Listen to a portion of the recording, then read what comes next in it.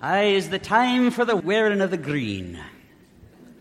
No, not St. Patrick's Day, but now that we've put aside the white vestments of the Easter season and the holidays that come after, we're back to green, the season of ordinary time. Everywhere we look in nature around us, it is the time for the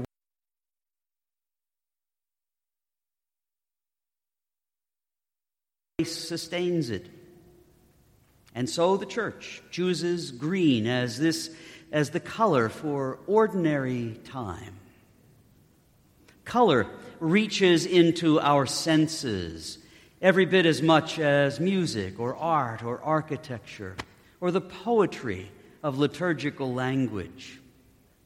Because prayer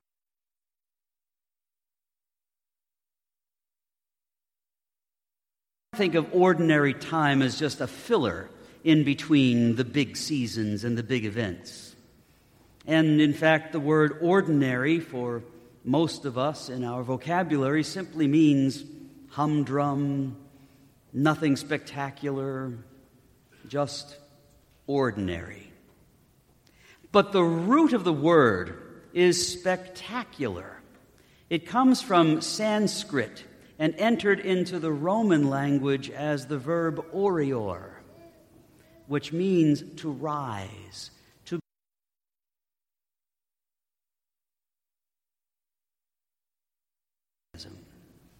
in fact, it's from that verb orior, to rise, to grow, to be excited, to be filled with energy, that we get the Latin word for the rising of the sun, oriens, and the Orient, the East, the place where the rising of the sun occurs.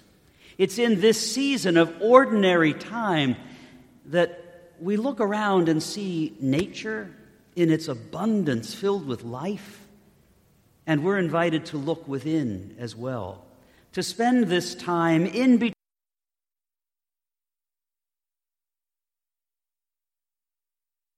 Let God fill us with green, fill us with life, fill us with joy, to allow this ordinary time to be a time of oriens, a time of growing and excitement, of rising up, a time of being thrilled with life.